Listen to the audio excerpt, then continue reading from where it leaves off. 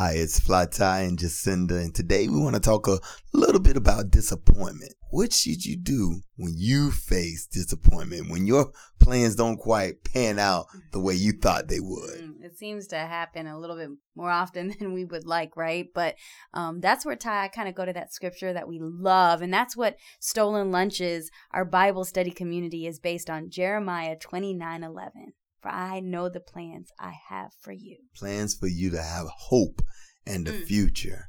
Our ways are not God's ways. Yes. And our thoughts are not his thoughts.